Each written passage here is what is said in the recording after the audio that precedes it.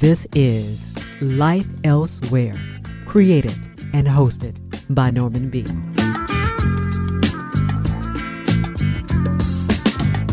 Hello there, welcome to Life Elsewhere. I'm Norman B. Here are a couple of questions to ponder. Would there have been a civil rights movement and a Black Lives Matter without the camera? And are all cameras created equal? Did Derek Chauvin's body camera yield images of equal clarity and power as Darnella Frazier's cell phone of George Floyd's death? In The Prophetic Lens, Phil Allen Jr. takes an important look at the use of the camera as an indispensable prophetic tool. As Phil Allen says, racism began with a narrative, a story about white and black bodies. You won't want to miss what Mr. Allen has to say. My guest, Phil Allen, joins me later in the show.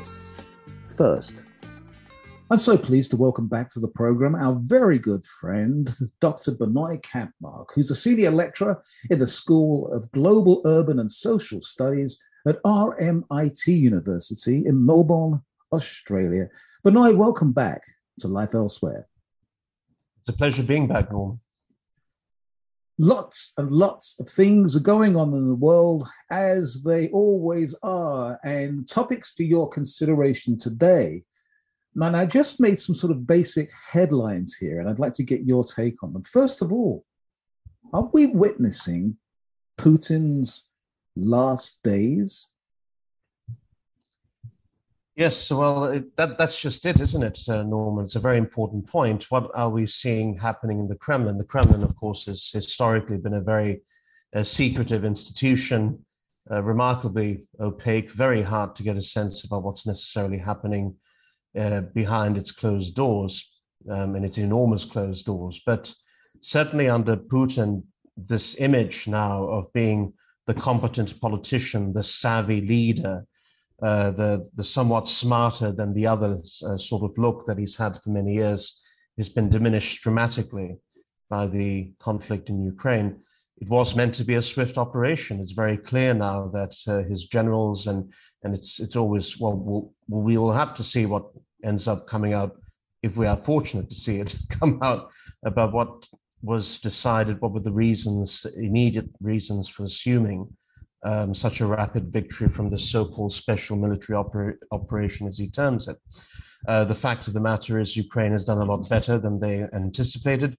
The degree of support for Ukraine has been consistent, and essentially it's become almost like a proxy World War III, which is what's very dangerous about the situation. We've already got essentially European states, but then, of course, the UK and the United States in particular, funding and providing weapons across the board to Ukraine and training to Ukraine. So gains have been made. The Russian military has suffered demoralizing losses of late, especially in the northeast of the country. There have been lots of territory has been lost, or rather, for the Ukrainian perspective, gained, of course, or regained. So there's been there's been a mobilization order that's been also made by the Kremlin. Losses have been very heavy. So the fact of the matter is nothing is going well. And Putin's maneuvers at the moment tend to be very reactive, like the recent move, for example, to forcibly annex 4 territories in the south and the east of the Ukraine, bringing it into Russian control. The areas like Donetsk and Luhansk and Kherson and so on. I started by saying, are these Putin's last days? Of course, I'm being not necessarily tongue-in-cheek, but there is a lot of rumblings going on inside the Kremlin that Putin is getting some flack from some of those insiders. So what do you see as Putin's next move? Does he have one, or is he just cornered? Well, it's very dangerous in terms of where he can move. He can't really move anywhere. He can't move, maneuver out of this situation with ease at all, because he does have people who are asking questions, which is something that was not expected before. He even has had questions asked from his close ally, of course, in Beijing, from President Xi Jinping. So he's got questions from those who are have been sympathetic to him and have been reluctant to perhaps take the stance against the Ukraine attack that other states might have had. But the fact is, because the operation is not going very well at all, and because this maneuver is simply not paying dividends, the fear and the concern is, and this is what happens in the Russian context, there's always a fear about what an overthrow might do, what a coup might do, and so on. And that's the real fear. And given the fact that his options are very few and far between, this is where the nuclear saber rattling becomes very problematic. Yes. Because if he will be trying to find, of course, options to improve his standing, try to find ways to have military gains of some sort.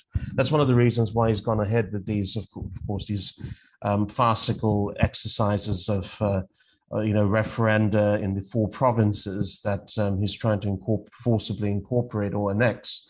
The reality is that they want to show something from the very costly military exercise. They want to show something for the loss of life and for the loss of huge amounts of material as well.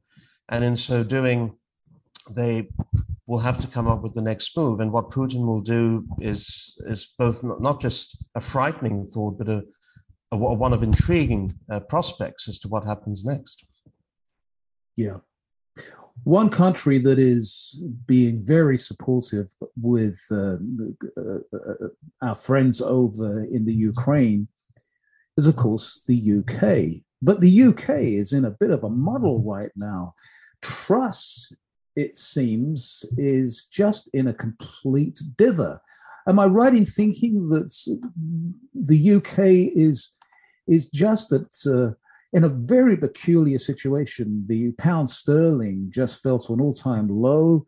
There's a lot of unrest in the UK right now. Let me get your take on what's going on over there.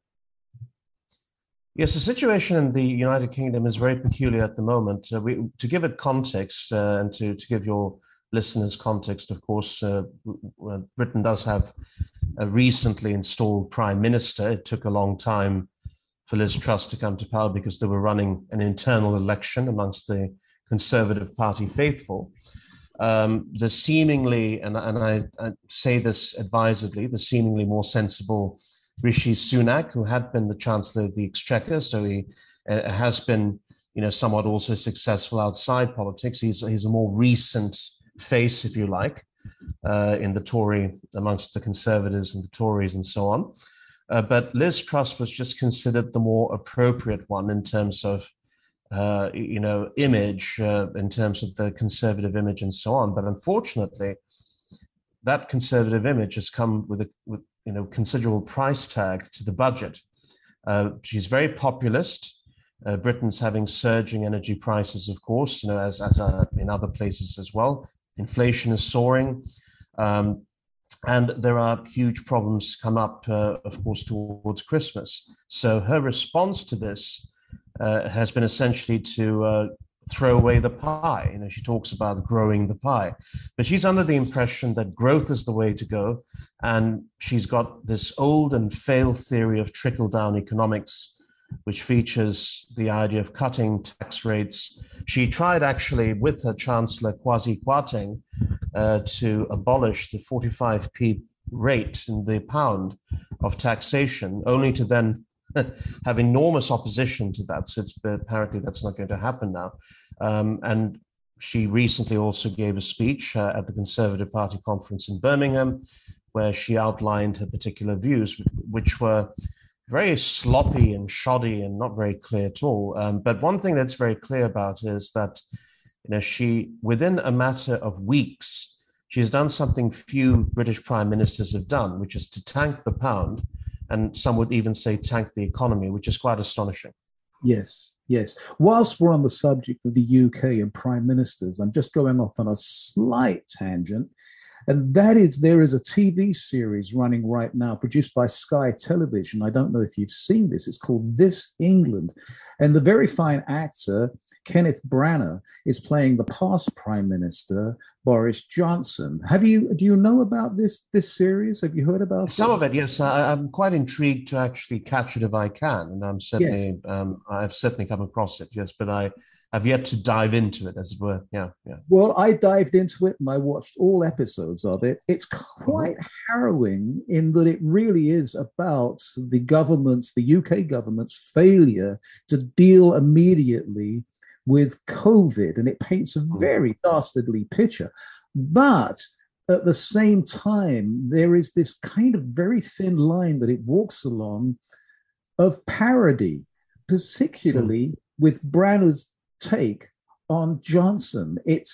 I mean, Johnson is so good as a character, as a caricature to mimic, and Branagh does an amazing job. Yet it just kind of stops. I'm not sure if it really is a parody or not. And I next time I speak to you, maybe we can talk about that. But I just want for my listeners to know there is this series running. I'm not sure what network it's on, but I did get it. I don't know, somebody sent it to me, and I've watched all episodes of it. I highly recommend watching it just so you can get a take on Hmm. how the UK dealt with COVID as opposed to where I am right now in the USA. So it's interesting in that respect. It is also interesting insofar as when the way you described it is that it's very hard to do almost a parody of an individual parodies himself, because Exactly. Johnston has essentially been for some years now a parody of his own self in Right. so many ways, and in the way he approaches audiences and the way he shows an extraordinary distance, from the realities in many ways of politics. He Yes. is one of the reasons, the idea of the articulate or sometimes inarticulate buffoon, the public schoolboy who manages to woo individuals, but is quite frankly incapable behind a desk. Well, Yes. it may be capable in other respects, but not from the work perspective. Yes. Yes. Yeah, there's a lot of that in it as well. I should just add that I did an interview. I might have told you this before. I interviewed him a couple of years back when he wrote the book on Churchill, and I had a Hmm. question for him, and that was actually was a question sent to me by my sister in England. And the question was, "What's going on with your hair, Boris?" And he was unbelievably charming with his answer, and he answered as if he was speaking directly to my sister. I mean, that's the kind of thing that he has, is that amazing ability to connect like that. Moving on, China. Is the West just looking the other way with China? There's a lot going on, but do we just keep dismissing what's going on with China? Well, it's a very complex society. I suppose one of the things we need to realize is that a lot of material that happens in the context of the internal strife and the matters of its political and economic progress is shielded. A lot of it Yeah. is not actually one or the sort of material that we are permitted to consume. And there is, of course, very tough censorship, very strict controls over access to information, and so forth. But that also should not lead us then to, get very excited by looking at sources and through material and presuming something is there which is not. Yeah. The classic case of this, of course, were these rumors of a recent coup, which simply never transpired. And I think it's worth noting that this, I wrote about this for Counterpunch too. I call them, the China coup dupes. And the reason why this happened was that President Xi Jinping was absent after returning from a conference in Uzbekistan. He was absent for a while. There were suggestions also of shuffling in the military. A senior commander was retiring. There were also senior politicians musing about the family and the values and so on. And then there were suggestions that there might actually be, yes, some internal movement, possibly maneuvering around trying to get President Xi out of office, because of course he's seeking, of course, his continued stint in power. He wants to essentially adopt an imperial manner and stay there as long as he can. So the speculation was there a faction afoot? Might he have been overthrown and so on?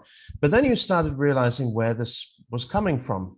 It was actually coming from press outlets and individuals who are supporters of the Falun Gong movement. Some would call it a cult, some call it, religious sect, whatever you would like to call it. Falun Gong has, of course, various publication outlets such as The Echo, which is an interesting thing, and its own several television networks. And so the pundits were out in full force suggesting that the redirection or cancellation of flights that were taking place, I think in one day there were 9,000 flights canceled in China itself. The suggestion was that this was unusual and that something was afoot. As it turns out, this month and then the last month, a succession of weeks, many flights have been canceled in China, and that has nothing to do with any particular military maneuver, instability, and so on. This is a normal thing. There has been a lot of problems with the pandemic situation because, of course, China continues to have very strict responses in terms of lockdowns, in terms of restricting movement, and so on. So the result of these, call them plants, whatever you want to call them, these provocations from Falun Gong media was that supposedly there was a coup. And as it turned out and transpired, nothing of the sort has happened. So we have to also be careful from that perspective. Yes, it's true. There is a lot more internal strife than one would like to necessarily admit.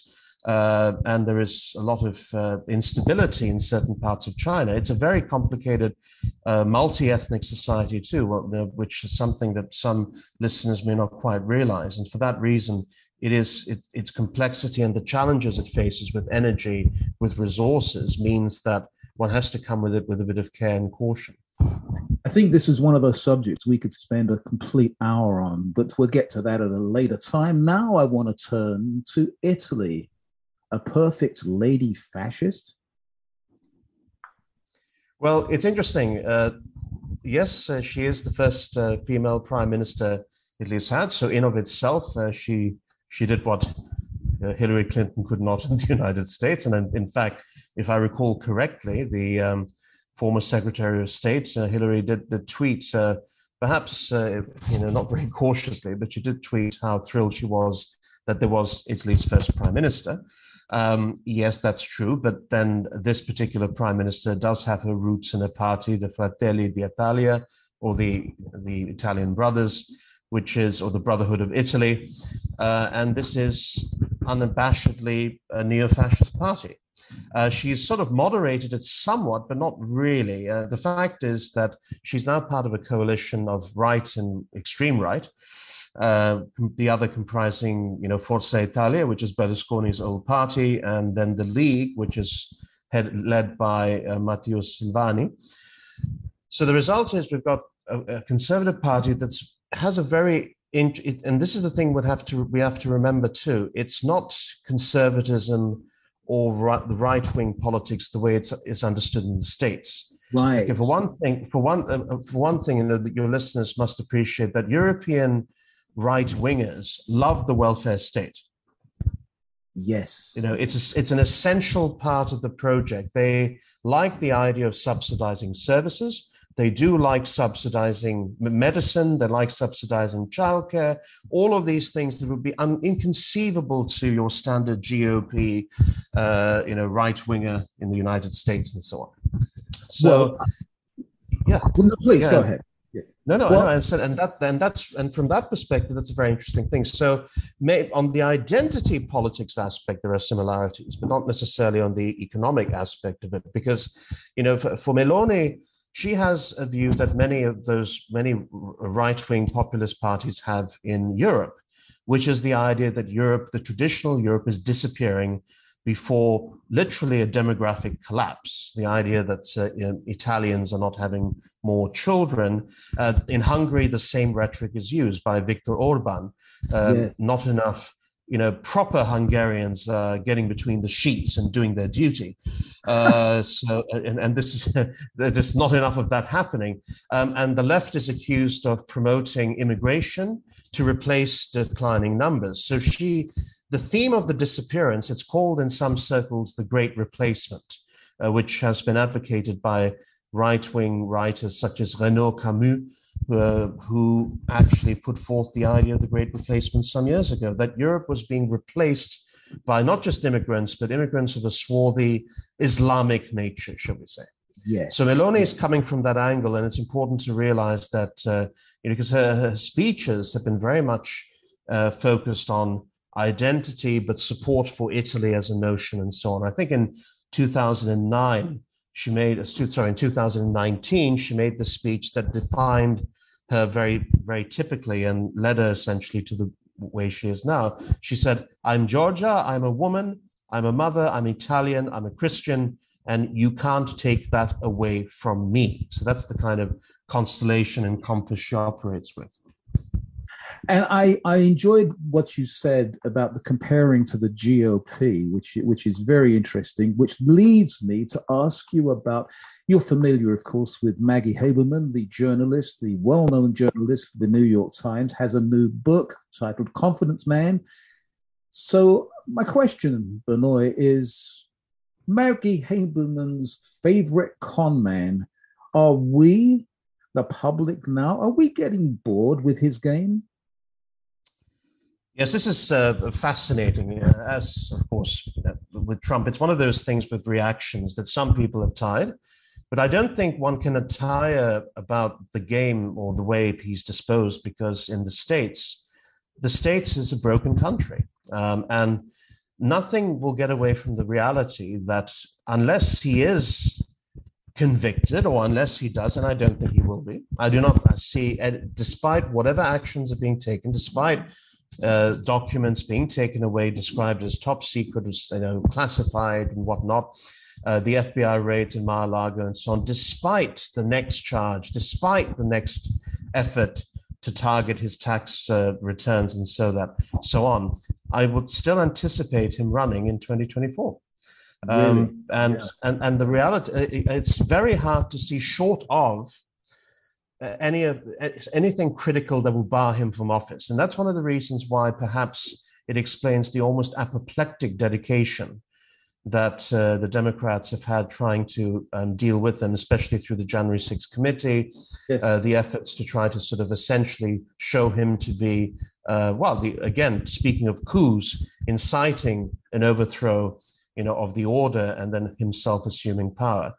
So the fixation continues and will continue to be there. He is still a very formidable figure.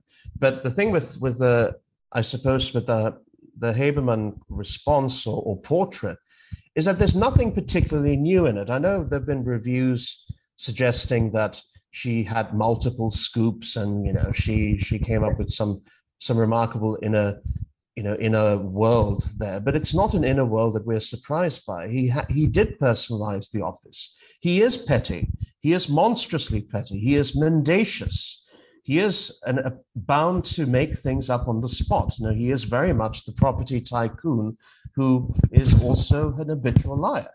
But yes, that's not to say, though, that, and this is the problem with a work like that, with Haberman's work, is that it doesn't get to the reason why he was there in the first place. It doesn't get to the point about why he is still considered electable by tens of millions of Americans. And why he got there to begin with. And of course, let's face it, the rot that was set in the political process prior to him assuming office in the White House. Yes. There was sort of a partly, I'm not going to say tongue-in-cheek, but I was partly hinting at the fact that, are we bored with Maggie Haberman's almost, I'm not going to say sucking up, but she does do this kind of pandering to Trump. And I just was kind of going in that direction. I, of course, would love to talk to you for another couple of hours, because you always have just very, very interesting things to say. But unfortunately, you know the rest. My guest has been the one and only Dr. Benoit Kampmark. He's talking to us from Melbourne, Australia. He's a senior lecturer in the School of Global, Urban and Social Studies. He also writes wonderful columns in Counterpunch, amongst other places, and he joins us on Life Elsewhere every so often. Thank you so much, Benoit, for joining us at Life Elsewhere. Pleasure, Norman. Anytime.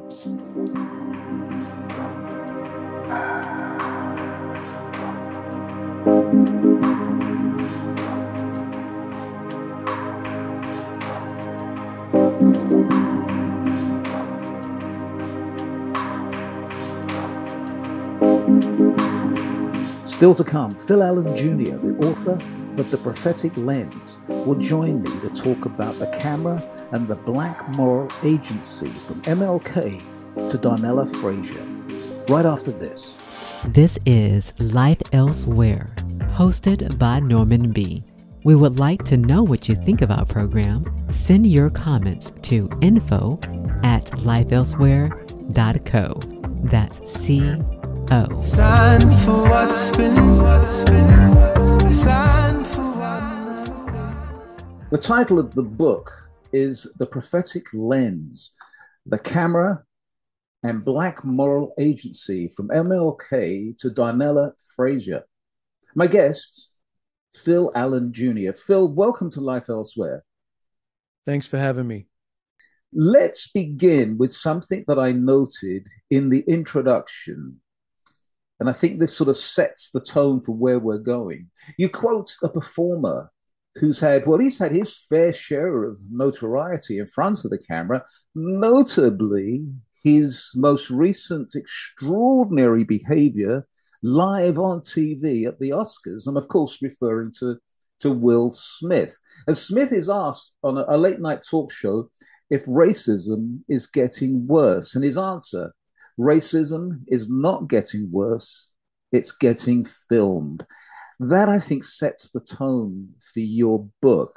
I love that quote from Smith, but I also like that it really points right at what you're talking about in your book. I want to put it over to you and ask you why you decided to write this book. Thank you for that question. Multiple reasons. The book started off as a paper I wrote for a class in my doctoral program. I went to Sundance. I never thought I'd be going to Sundance to do my doctoral studies, but being there, I studied. I watched films, and I had to write a paper about what I saw. What was my takeaway?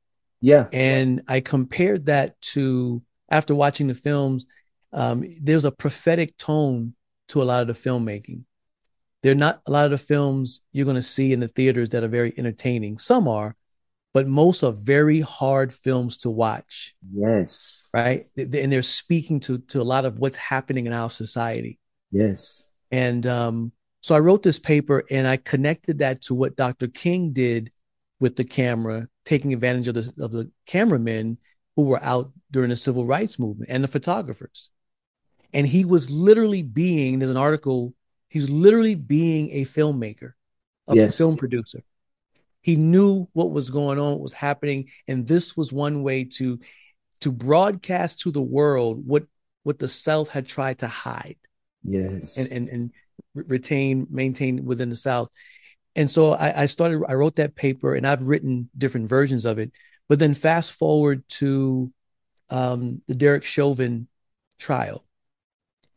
And I had this paper still sitting. I wasn't sure if I would turn it into a book.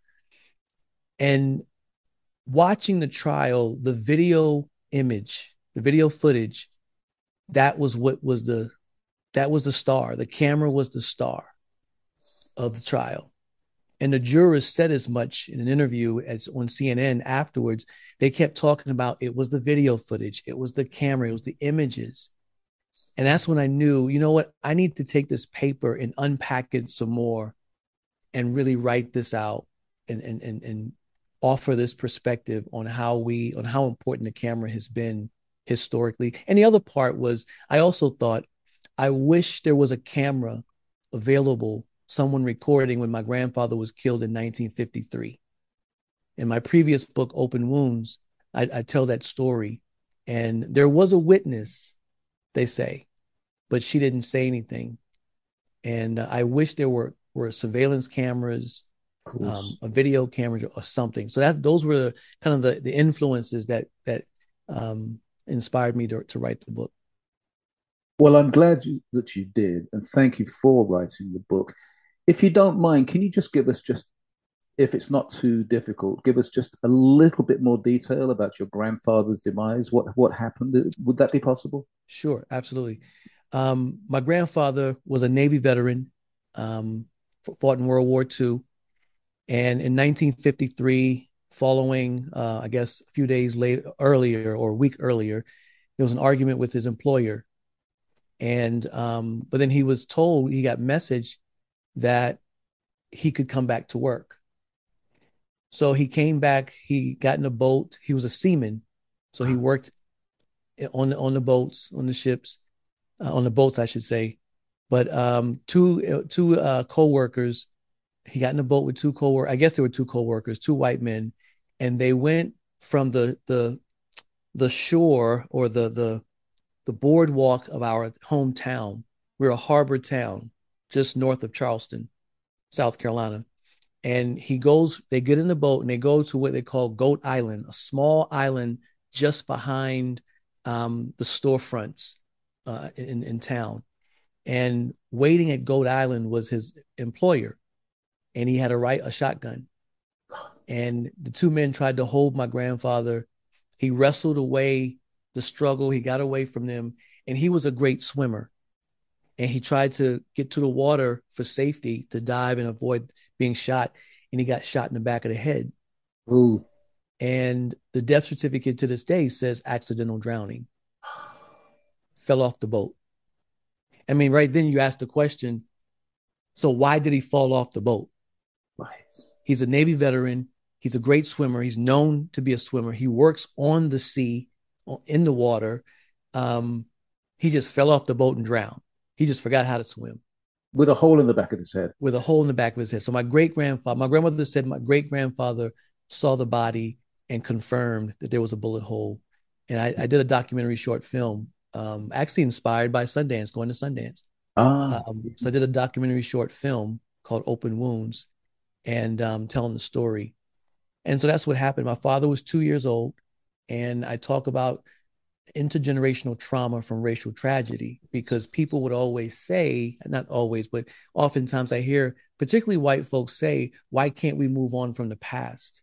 Yes. And what people don't realize is there's trauma that is passed on intergenerationally.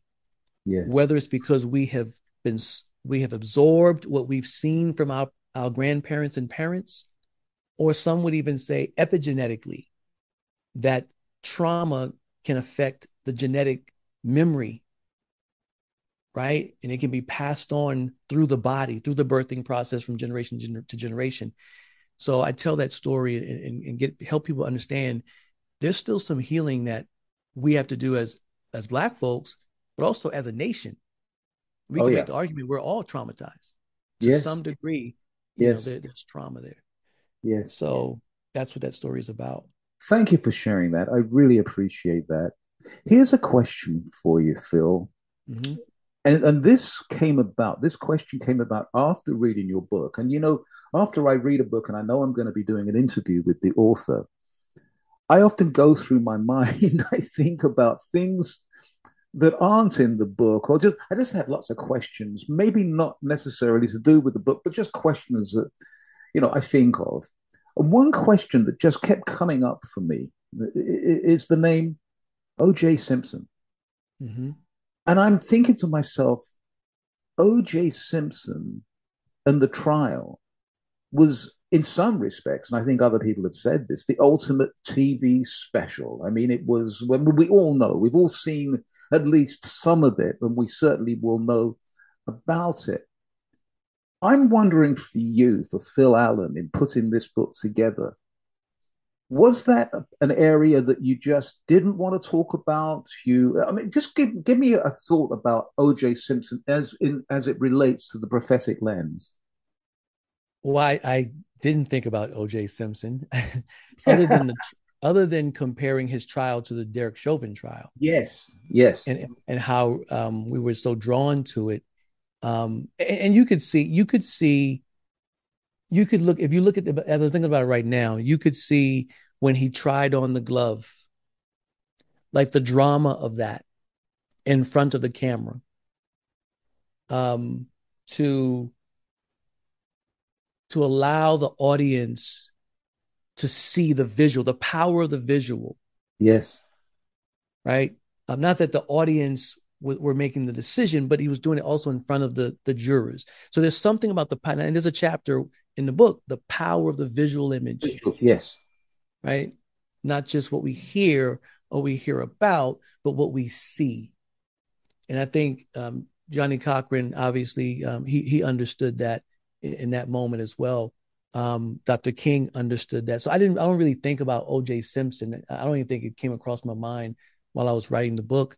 I do think, though, that the trial reminded me of O.J. Simpson's trial and how it captured the attention and all that was happening on camera. You see what I'm saying? Yes, that's the only thing I thought about and would think about in regards to O.J. Simpson. Well, one of the reasons that I asked that question and thought about this was, as you talk about the Chauvin trial and Darnella's Frazier's video, and also the reaction from the jury, because you have quotes from the jury in the book, and also the reaction from viewers, but in particular, Black folk, in particular, their reaction. And then I'm sort of comparing that to the O.J. Simpson trial and the aftermath of the O.J. Simpson trial, and how white folk could not understand how Black folk were jubilant, and they could not ever get that. And I think still to this day can't get that. As vis-a-vis what happened with the Chauvin trial, I think a lot of people was like, yes, we understand what's going on. But I guess where I'm going with this is that the time has changed. Things have changed. We now, as you say so clearly in your book, everybody's got a camera. Everybody can make their own documentary, and things have changed. How we view things have changed. Was that important to you as you were writing the book, talking about, because you do talk about it, about the access to imagery? Yeah. Going back to the trial, one thing I thought about was, even while I was watching Derek Chauvin, there was this sense of relief. Yes. When the verdict came out, which reminded me, as I'm speaking, it did remind me while I was watching, it reminded me of the O.J. Simpson trial. And for Black folks to celebrate that, and many were celebrating the Derek Chauvin verdict as well, but to celebrate that, especially coming off of the heels, O.J. coming off of the heels of Rodney King verdict. Mm-hmm. And so for us, it's this idea of having to celebrate. This was a frustration for me, though, having to celebrate justice being done as if we don't expect it, because we don't expect it to be done. Yes. In terms of how we've moved forward in terms of things being different, everyone having a camera, I think that's vitally important for us to realize where we are today. Yes. If you think about just a few days ago, with the NBA basketball player got punched in the face, a teammate punched him in the face, Draymond Green punched his teammate in the face, and then the video was leaked. Yes. It has a different effect than just hearing about it. Yes. You think about Uvalde. We heard about, we got the story from the police department, but to see the images. Yes. Right? And by the same token, Phil, I'm going to go back in time just a little bit, but not too far back. Trayvon Martin. Just think if there had been some video surveillance cameras at that moment, how different things would be. How different things would be. Even if there were surveillance somewhere, someone's ring, if there was a ring camera somewhere, and I think I might have said that in the book as well. If there was video image of Trayvon, there would be a different outcome because we would get to see Trayvon walking home and this man following him, and then what ensued. And it gives people an opportunity to actually be present. It pulls us into the event itself and not just having to imagine what happened based on audio. So having said that, let's go back in time to when certainly we didn't have video cameras, etc. But J.W. Griffiths, who you talk about in the book, can you just talk about why Birth of a Nation is so important in the aspects of the prophetic lens? Yes. So I see. one thing Let me just say this. I hear that sigh. I hear that heavy, heavy sigh as you say, yes, please. because Birth of a Nation is responsible for, and I won't say that the narrative began with Birth of a Nation. In my research, even now, this past week, and we can trace the lineage of the narrative around Black bodies, the threat of Black bodies, the the sexual promiscuity or the sexuality, sexual deviance Yes. perceived around Black bodies. That can be traced back to antiquity, right? But what Birth of a Nation did was dramatize it, cement it, reinforce it in the minds of white Americans, and even for Black Americans who internalized that messaging. It did that, and it began this lineage of filmmaking that generation after generation reinforced those narratives. Narrative is powerful. I mean, we can make the argument that white supremacy is a narrative. Racism began with a narrative, a story about Black and white bodies, or dark and light bodies in various shades, and the meanings that were placed upon them, and the that are immutable. And it was telling a story solidified by pseudoscience and theology. So it's a narrative. And that's what Birth of a Nation did. And what we've been trying, and the sigh is because we're still trying to undo, trying to disrupt that narrative. Yes. Through filmmaking, through academia, art, what have you. We're still trying to disrupt that narrative, which tells you the power of it. Yeah, and then we come to MLK, as you say in the book, so carefully. The man understood the power of the media, certainly understood the power of the camera, and used it to his full advantage. I want to now talk about racism as it exists. And I think it would be fair to say that racism is universal. It's not just in America. But I grew up in a country that is, well, I grew up in a neighborhood where my next door neighbors were from Trinidad. The people this side were from Jamaica. The people over there were from, it was very, very mixed. I'm not saying that it doesn't have racism, that there isn't racism in the UK, not even slightly. But there is a difference. When you come to America, you feel, and I'm saying this to you as an African American man, you feel a difference. And I have never, Phil, been able to put my finger on what really that is about. As a white man who grew up in a mixed neighborhood and then come into America and realize mixed neighborhoods kind of don't exist. And it's kind of weird. It kind of makes you sort of stop for a moment and think about it.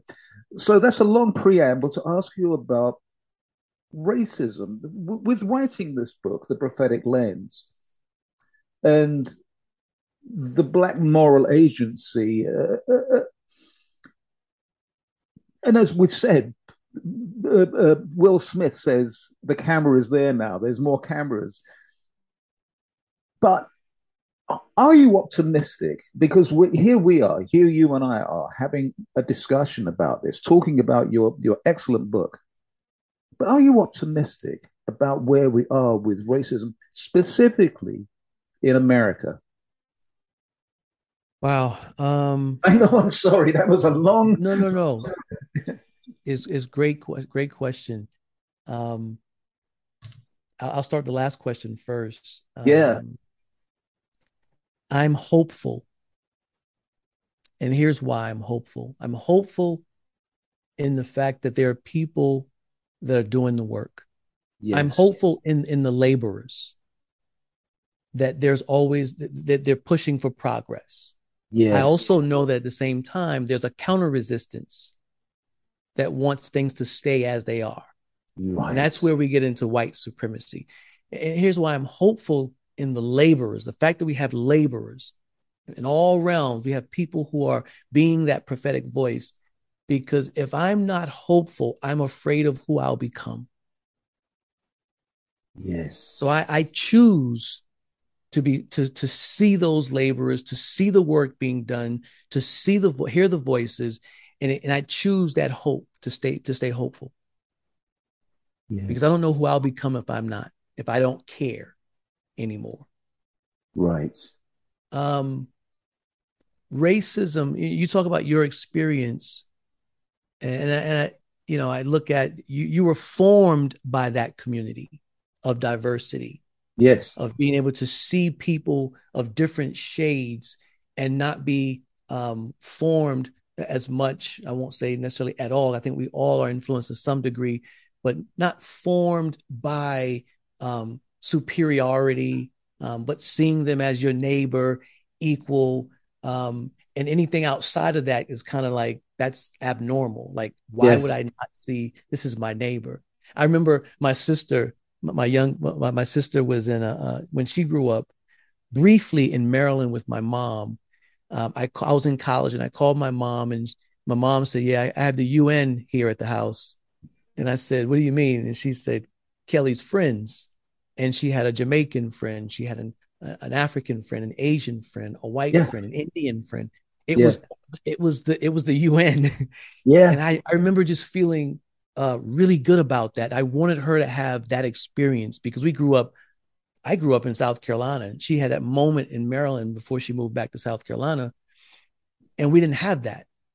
So we were formed by segregation. Yes. We were formed by, you don't go to that side of town. Right. We were formed by, on this side of town, there's a lacking of resources. On that side of town, there are all the resources. We were formed by, when you walk out of your house, and I will say this, when I was growing up, I didn't deal with profiling from law enforcement until I was around 18. So growing up, I didn't have that particular experience. They didn't bother us as much. But by the time I was 18, you started to feel, you get pulled over, and for absolutely no reason. And it happens multiple times. So your formation is different. And that's why it was hard to put a finger on it when you get here, because it's so embedded. It's embedded in the attitude. It's embedded in the laws and policies.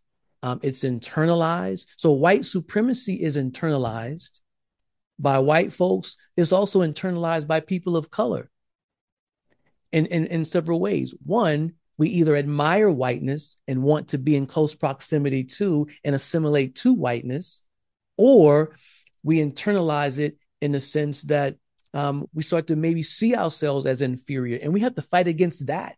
Yes. While white folks may internalize, without even realizing it, internalizing inherent superiority in the way that they take up space, and the way that you have qualifiers on, Black TV, Hispanic television, Black theology, Latin, Asian theology.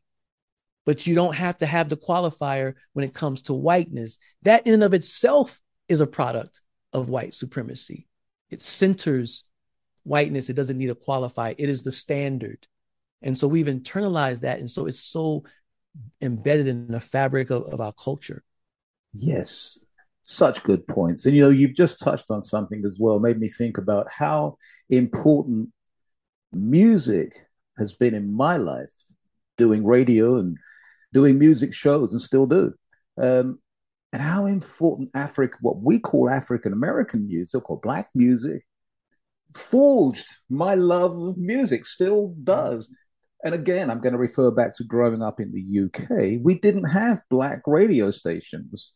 We didn't have R&B stations. We had music stations. And, Marvin Gaye, Gotta Get a Witness, as you talk about right at the very beginning of your book, was an all-time favorite of every kid I knew. It didn't matter what shade of skin they were. I mean, that was the music you listened to.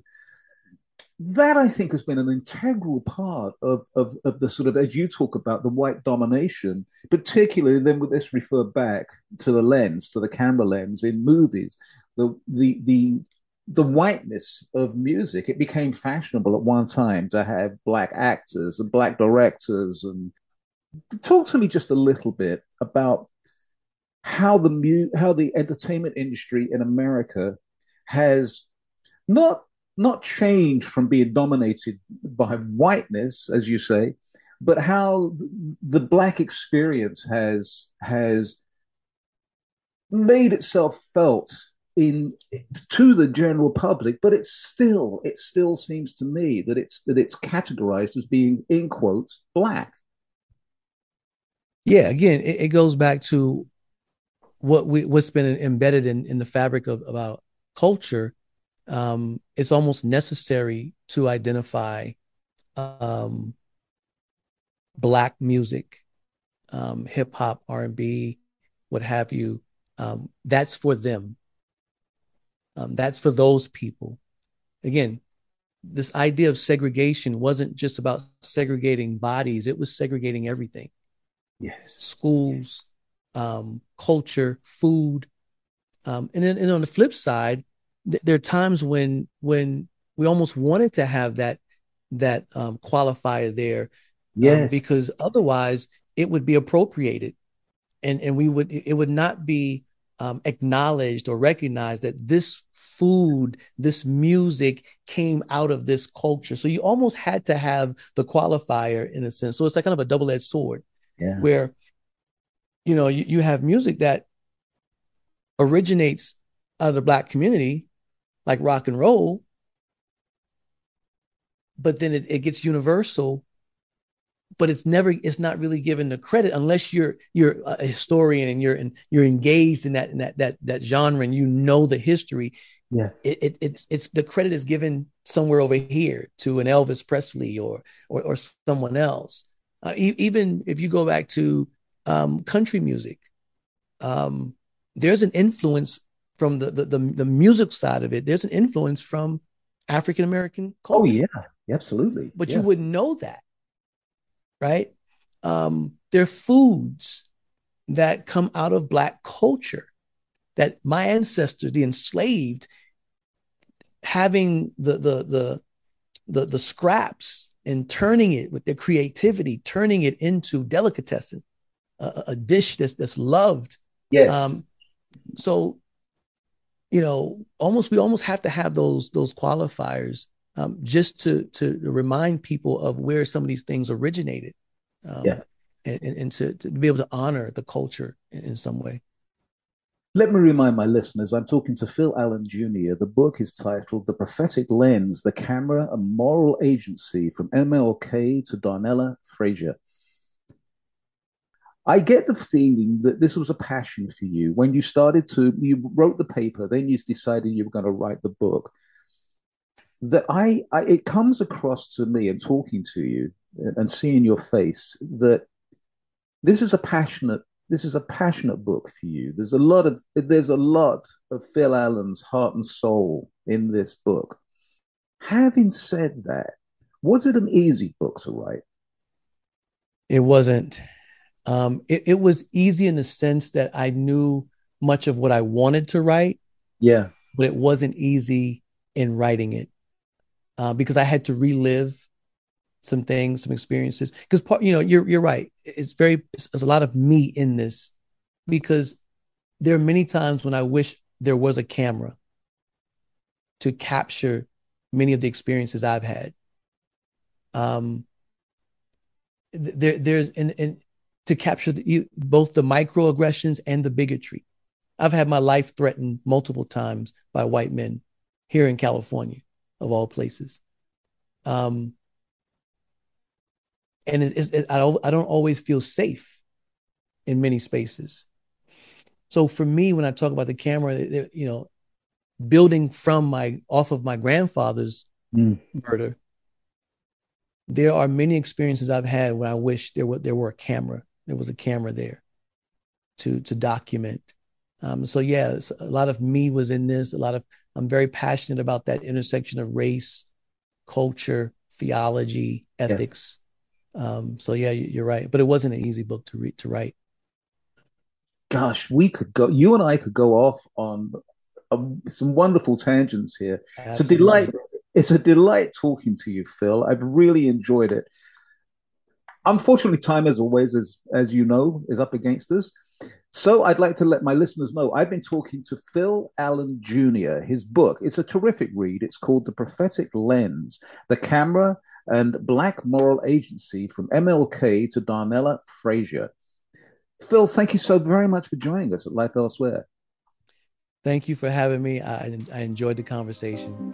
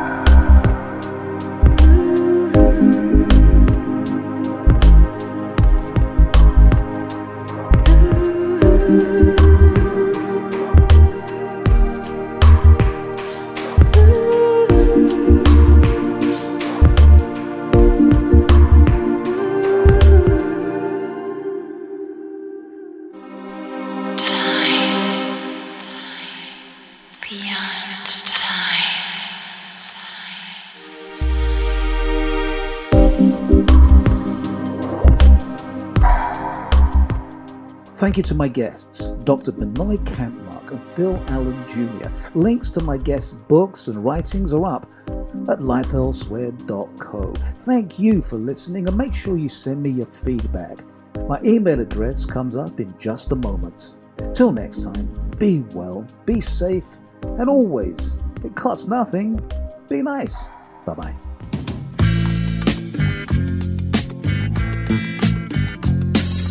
You have been listening to Life Elsewhere, created and hosted by Norman B. Life Elsewhere is written and produced by Norman B. Guest booking and additional research by Stephanie Lane. Behind the scenes assistance by James Vann, Bruce Goodman, and Allison Klein. We love to hear what you think about Life Elsewhere. Send your questions, queries, and comments to info@lifeelsewhere.co. That's C-O.